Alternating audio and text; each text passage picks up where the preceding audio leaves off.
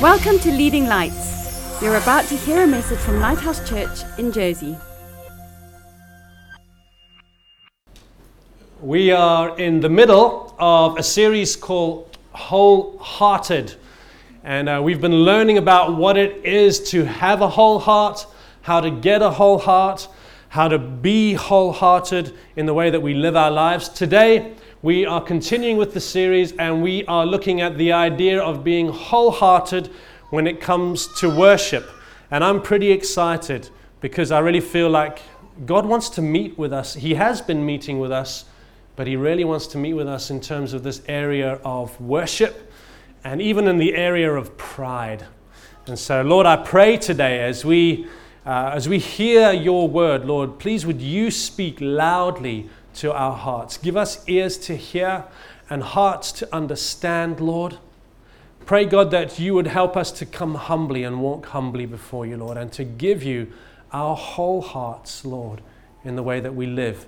Whether it's our life of worship, God, or whether it's worship on a Sunday, whether it's whatever type of worship, God, would you show us what it is to be temples of your Spirit, Lord God, and fill us with joy as we understand your great kindness to us in Jesus' name.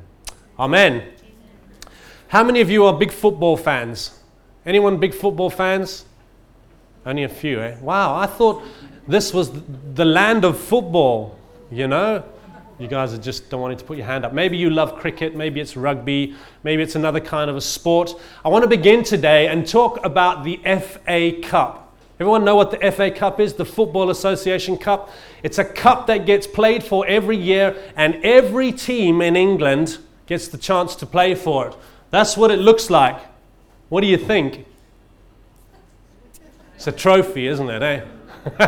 But let me tell you, people get super excited about this trophy, and I want to show you a few pictures just to illustrate that this morning. Arsenal won it again, unfortunately, this year. But generally what happens is when a team wins something like the FA Cup, they have what's called a victory parade. And I want to show you a few photos of this victory parade. Here the teams are, or the team is, and its management on a couple of buses, traveling through particular parts of London. It's fair to say that there are a lot of people who are pretty excited about the fact that their team has won this tin cup. Amen. Check them out. Hands raised, photos. Look. Celebrating, the team reveling with the cup in their hands. It's a real highlight for them. Look at this picture. Outside the Emirates Stadium. Looks like worship to me. What do you think? People jumping up and down, hands raised, all pointed in one direction. Hey, do you think that's worship? I think it is. I think it's worship. But I think people are pointed at the wrong trophy. Amen? I want you to see that worship happens in our everyday lives, right? And I think this is how God wants us to worship. Not worship this subject, but look at what's happening. There they all are, thousands of people gathered to receive the team and to see them with the trophy. A momentous occasion for them, a time for revelry and celebration, happiness and joy. Have you ever been to a football match or another sporting event and you just get caught up in the atmosphere? It's awesome, isn't it? A fantastic place to be, celebrating and being part of what's going on. Well, I want us to look at another victory parade today. I wanted you to connect with this idea, and then I want us to transition and look at a different victory parade today. One that is led by King David in the Bible, in the book of Samuel, where 2 Samuel chapter 6 we'll be looking at. A procession, a parade, where they are carrying their own trophy into Jerusalem. We're going to look at that today. We're going to look at the Ark of the Covenant coming back to Jerusalem. We're going to look at how they worshipped. We're going to look at why they worshipped so passionately, and I'm really hoping that's going to help us to connect with a great reason to worship God today. You know, we're going to ask God to unlock wholehearted worship in us. Amen. We're going to ask Him to unlock our hearts, and we're going to look at, I believe, the biggest hurdle to wholehearted worship. And I'm praying so hard that it's an opportunity that you and I can both take to get our hearts right before the Lord and move on, and not still keep falling at this hurdle which trips us up. So there's a bit of a backstory about the ark that I want us to talk about today. The ark kind of comes into effect in the book of Exodus, chapter 25. God speaks to Moses, and he says to Moses, talking about the people, "Have them make a sanctuary for me, and I will dwell among them." This was a momentous time, because God was actually saying through Moses to the people, guys, I'm going to come and I'm going to live amongst you. My chosen, I'm going to be here with you. I'm not going to be out there. I'm going to be here with you. Build a tent, and you can look, it is intricate and it's ornate, and the specifications are very clear of how this tent is supposed to be set up. But in a part of the tent, they're called to build this wooden chest wrapped in gold with certain elements to it called the ark. Okay? The ark. We've got a picture of it up there. There it is. Kind of a rendering of what it could be like. This chest, inside the chest were the stone tablets where God gave the covenant promises and law to Moses. And it had these cherubim on the top with their arms outstretched into the middle. The significant thing that I want you to understand as you look at this picture today was that the glory of God was enthroned where those wings stretched out. I mean, you know where they talk about the fire and the smoke kind of going before the Israelites, kind of the glory of God was resting in this specific place over that ark. That's where he lived. That made that piece of furniture in the sanctuary very, very precious to the Israelite people. Their God, their awesome God, his glory, the weight of his glory rested there. It was like a trophy for them in the best possible sense, like our God is with us. He is here with us. So the Israelites go to battle a little bit later on, and they carry the ark out to battle as if to say, for whatever reason, let's just leave it like that.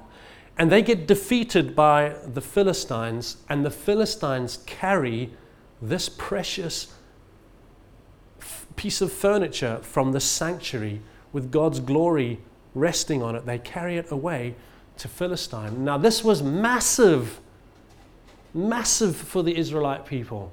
God's presence removed from their midst and carried away by their enemies. Eli's sons were involved, and they got killed in the battle. And his daughter-in-law, or someone came and spoke to Eli and told him about the fact that his sons had died, that the ark had been captured, and Eli was so devastated. The Bible says he fell off of the seat where he was, and he broke his neck and he died. His daughter-in-law was in the middle of giving birth. She ultimately died through the childbirth, but she says these significant words in 1 Samuel chapter 4, verse 22. She said, "The glory has departed from Israel, for the ark of God has been captured." Our God, his glory has been removed from our midst. I don't know if that means the same to you, because we live in a different time now. But I want you to imagine your God and his place of abode removed. When we talk about the word glory, we talk about honor and splendor and abundance. We talk about the weight of his presence. There was nothing more important to the Israelites. And so what happens? The Philistines carry the ark off to a place called Ashdod, and they put it next to, in a temple, what they called Dagon's temple. He was a fertility god. They took the ark and they put it in his temple next to this stone idol. And in the morning when they come into the temple, Dagon has fallen off of his perch and he's lying face down on the ground. And so they pick him up their God. They pick him up and put him on his perch, and off they go. Come back the next day, he's fallen off again. But his hands have broken off and his head has broken off. Hey? I want you to understand here a little bit about what it means to have the glory of God resting on this ark. God was not happy. And he will not sit in the presence of other idols. Understand it right now. Let's lock that away. Idols fall on their faces before the one true God. Okay? At the same time, God's hand was heavy upon the people of Ashdod, and they all started to come out in tumors. And they realized, man, this ark business, this is not for us. And so they move it on. They move it on to Gaza. They move it on to Ashkelon. They move it on to Gath. They move it on to Ekron. And everywhere they move the ark, God's heavy hand is upon the Philistine people, and they break out in tumors. It's not long before they realize we need to get rid of the ark. It doesn't belong here. It's not a trophy that we want to keep around. Amen.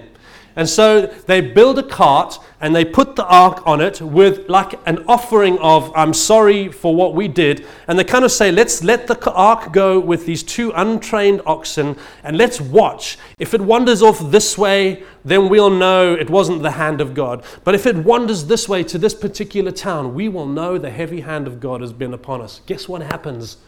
The ark on the cart and the oxen just walk off on the journey. They follow it to a place called Beth Shemesh. And they realized this was God in our midst. Okay? They watched it go. It stayed there for a little while. Unfortunately, some of the people there opened the ark to look inside, and 70 of them died. Because God said no one should put a hand on this ark. No one should touch. This is the presence, the glory of God. Amen.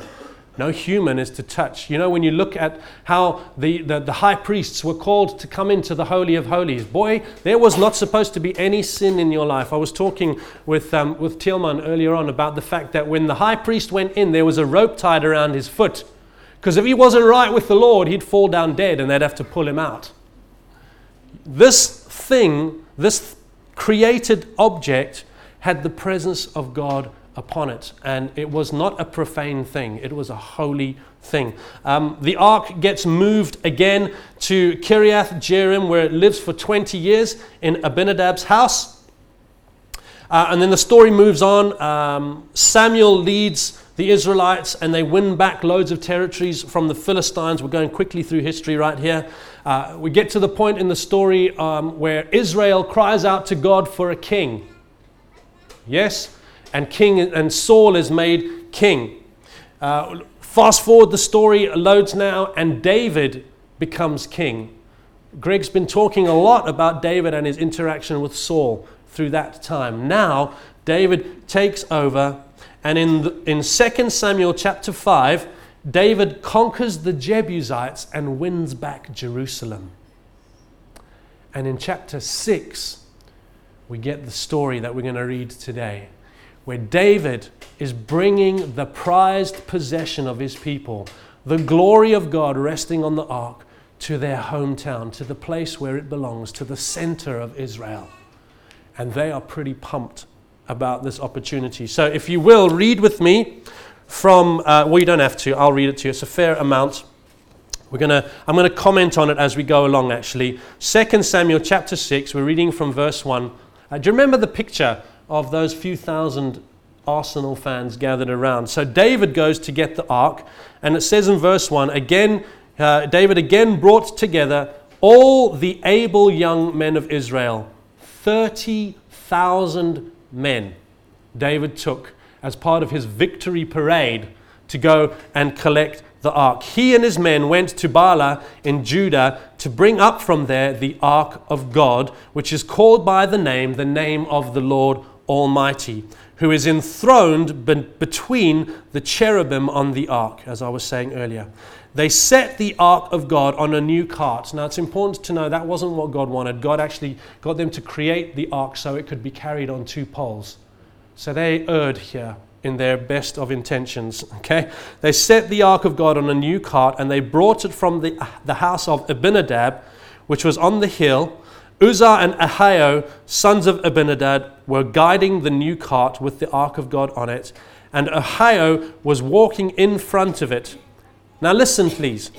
David and all of Israel were celebrating with all of their might. Everyone say, all of their might. All of their might. All right? We'll look at that word might just now, and we'll also look at the word celebrate. So they were celebrating with castanets, harps, lyres, timbrels, sistrums, and cymbals. All sorts of instruments. When they came to the threshing floor of Nacon, Uzzah reached out and took hold of the ark of God because the oxen had stumbled. And the Lord's anger burned against Uzzah because of his irreverent act. Remember, the ark wasn't supposed to be on a cart. Okay? So there was a bit of disobedience going on there already, even though the intention was good. He reached out and he took hold of the ark. And the Lord's anger burnt against him because of his irreverent act. Therefore, God struck him down and he died there beside the ark of God. That's a bit of a downer right there.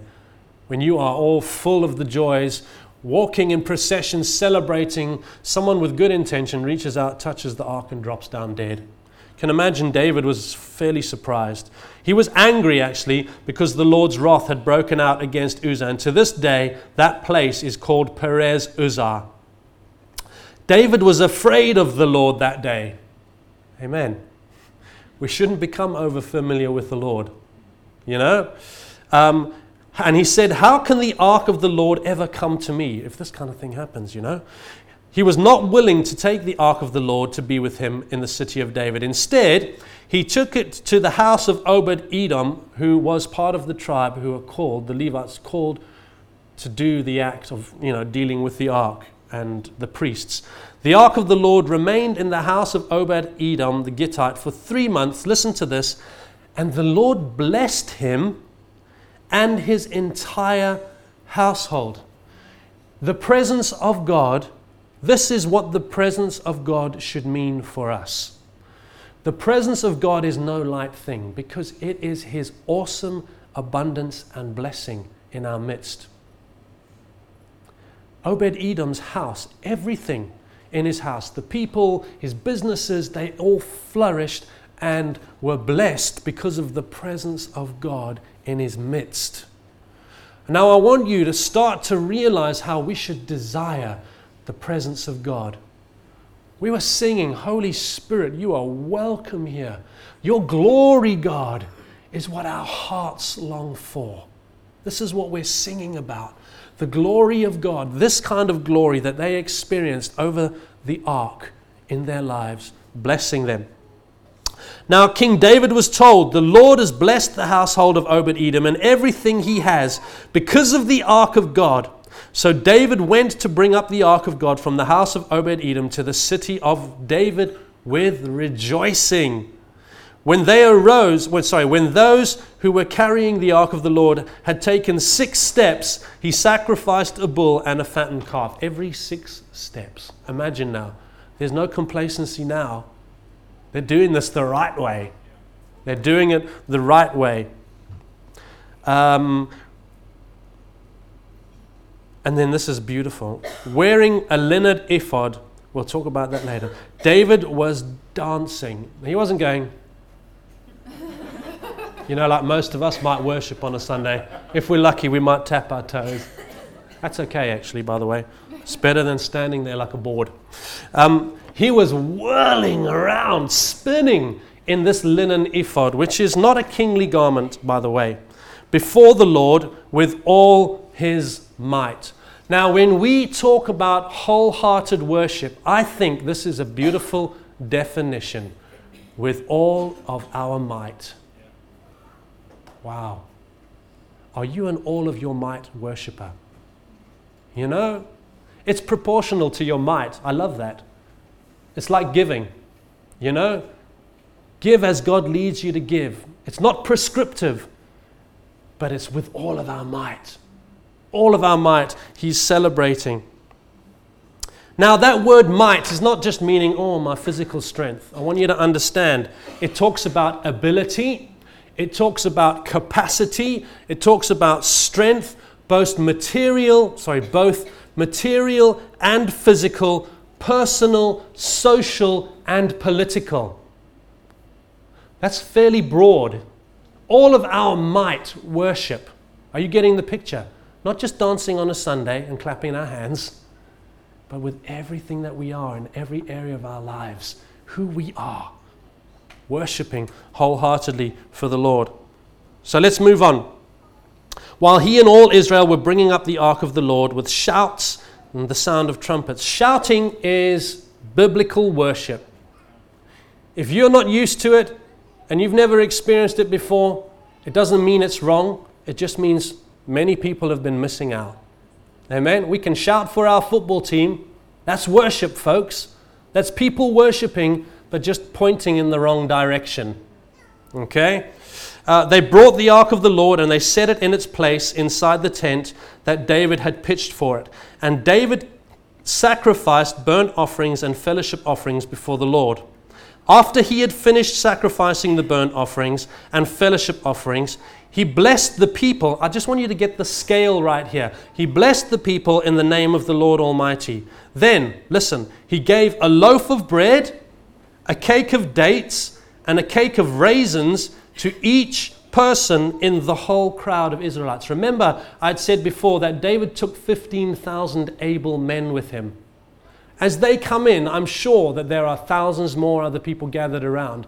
Just get the scale. He gives a cake of bread, a cake of dates, and a cake of raisins to each person.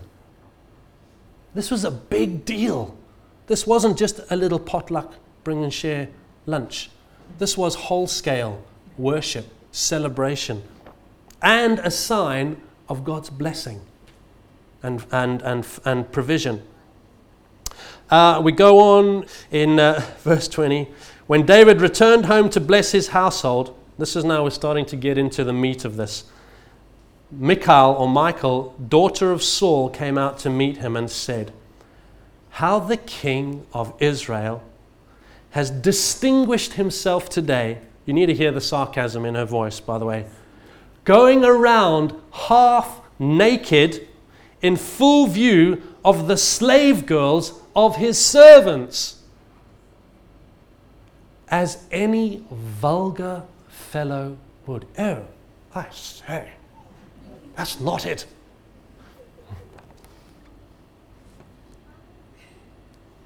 We can have that attitude. And you probably do it a lot more than you think, actually.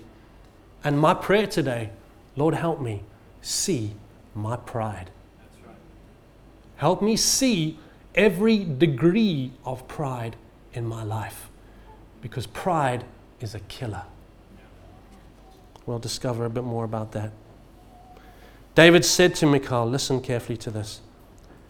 "It was before the Lord, my audience of one, who chose me rather than your father or anyone from his house when he appointed me ruler over the Lord's people Israel. I will celebrate before the Lord, and I will become more undignified than this. And I will be humiliated in my own eyes.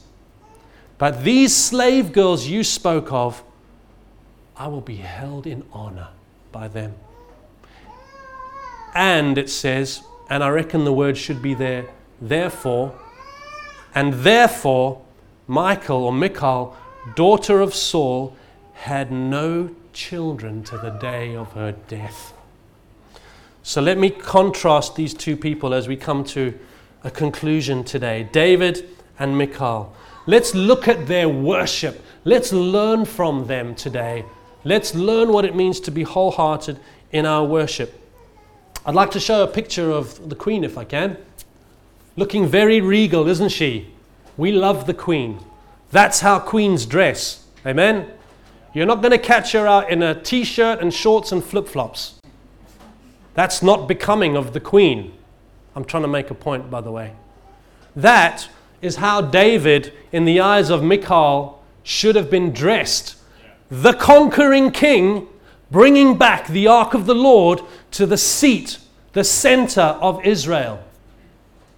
What was he wearing? Let's go to the next one. Something like that. A priestly garment. Not, mind I say, the garment of a high priest, but any regular priest. A linen ephod.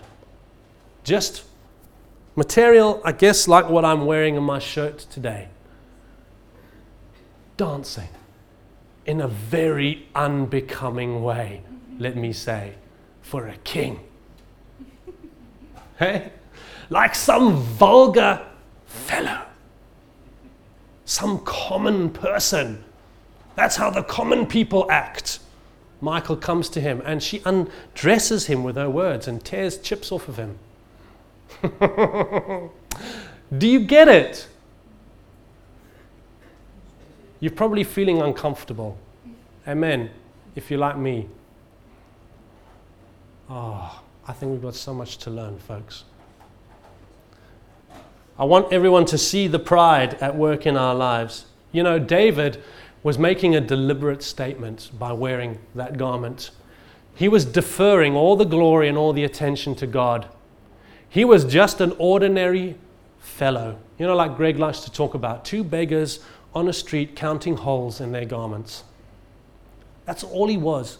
He realized, hey, I'm the king, but there's only one king. Who's the king of your life? Who's the king of your life? It's a heart issue. When we worship with an audience of one person. Whether it's in secret, whether it's in public, our eyes are never on who's around us. Our hearts are not fixed on what they think about us. Our hearts are not fixed on our reputation and our stature. That's not worship, that's pride. Pride. Everyone say pride.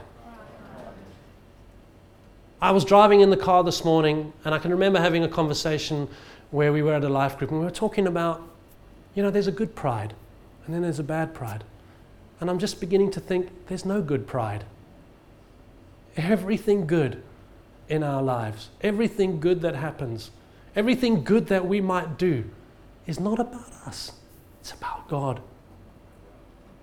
Everything good in your life and my life is as a result of Him. Amen. He might give you the ability, but it's still His ability in you. You might be great at doing stuff. You might be a great speaker. You might be a great footballer. You might be wealthy. You might just make the mistake of thinking, oh, I'm quite clever, aren't I? Look at me. Look at my life. I'm imagining Michael McIntyre here. I feel a bit like him. But everything is as a result of the goodness of God. How do you feel about David's phrase when he says, I will become even more undignified? That for me is worshipping with all of our might. Stripping away. Oh man, I'm feeling uncomfortable. I don't know about you. I've got a lot to learn. Stripping it all away. So let's move on to Michal. She is spying David from a high window, from an elevated position. That's what pride is. Hey?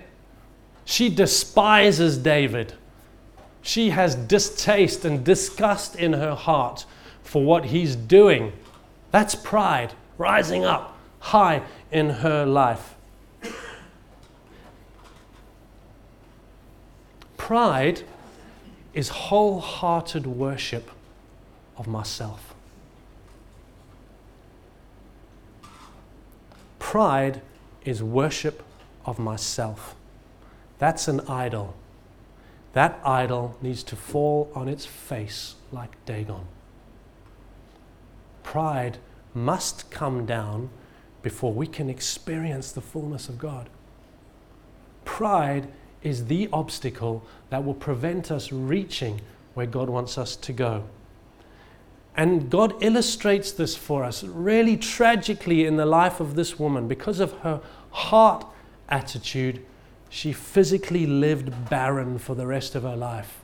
I want you to understand that pride leads to spiritual barrenness. Pride will hold you back. Pride will hold you down. Pride will keep you from all the good that God has for you. Humble worship of the Lord, undignified worship of the Lord is what's going to take you where you want to go.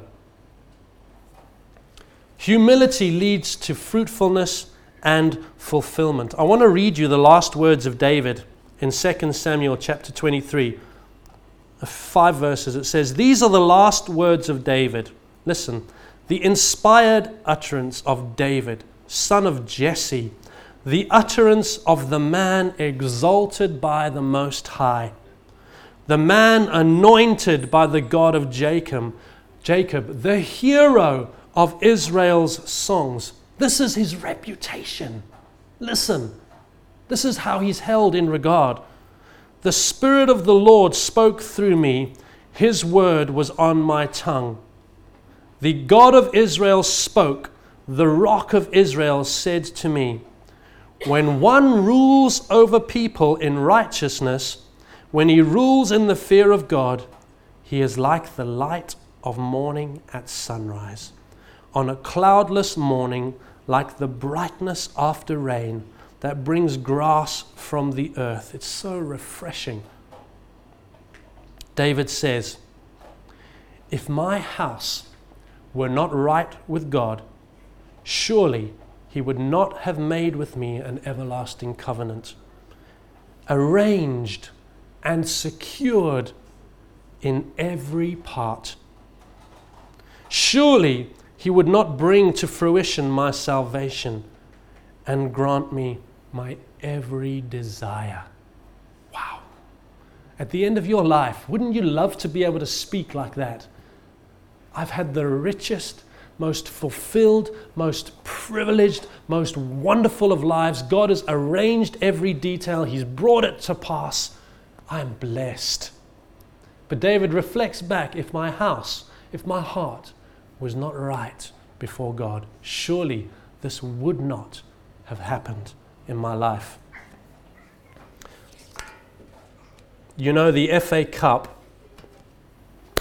competition, at the end of every season, it resets. All of that effort, all of that glory, gone. Trophy out of your trophy cabinet, back to the Football Association where it lives. And we all start again. Right? I want you to know today that you have become the trophy of God's grace. God's glory doesn't live on that ark anymore. He lives in you, inside you.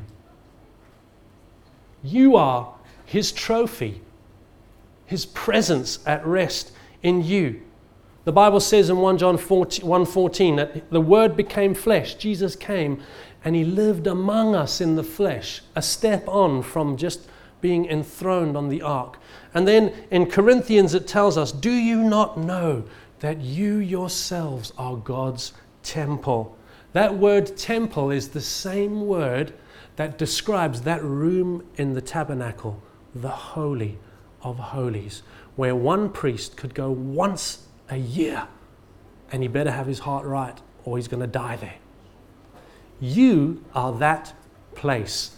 God lives in you.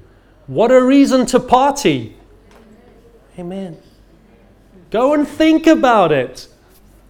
It's life-changing. Wholehearted, undignified worship is the only appropriate way to respond. I'm going to say it again. Wholehearted, undignified worship is the only way to respond to what God has done. Everything else, I don't know. Amen. Thanks for listening. Please visit leadinglightsnetwork.com for more resources and subscribe to our podcast on iTunes. Please consider supporting this ministry financially by making a donation on the giving page of leadinglightsnetwork.com or lighthousejersey.com.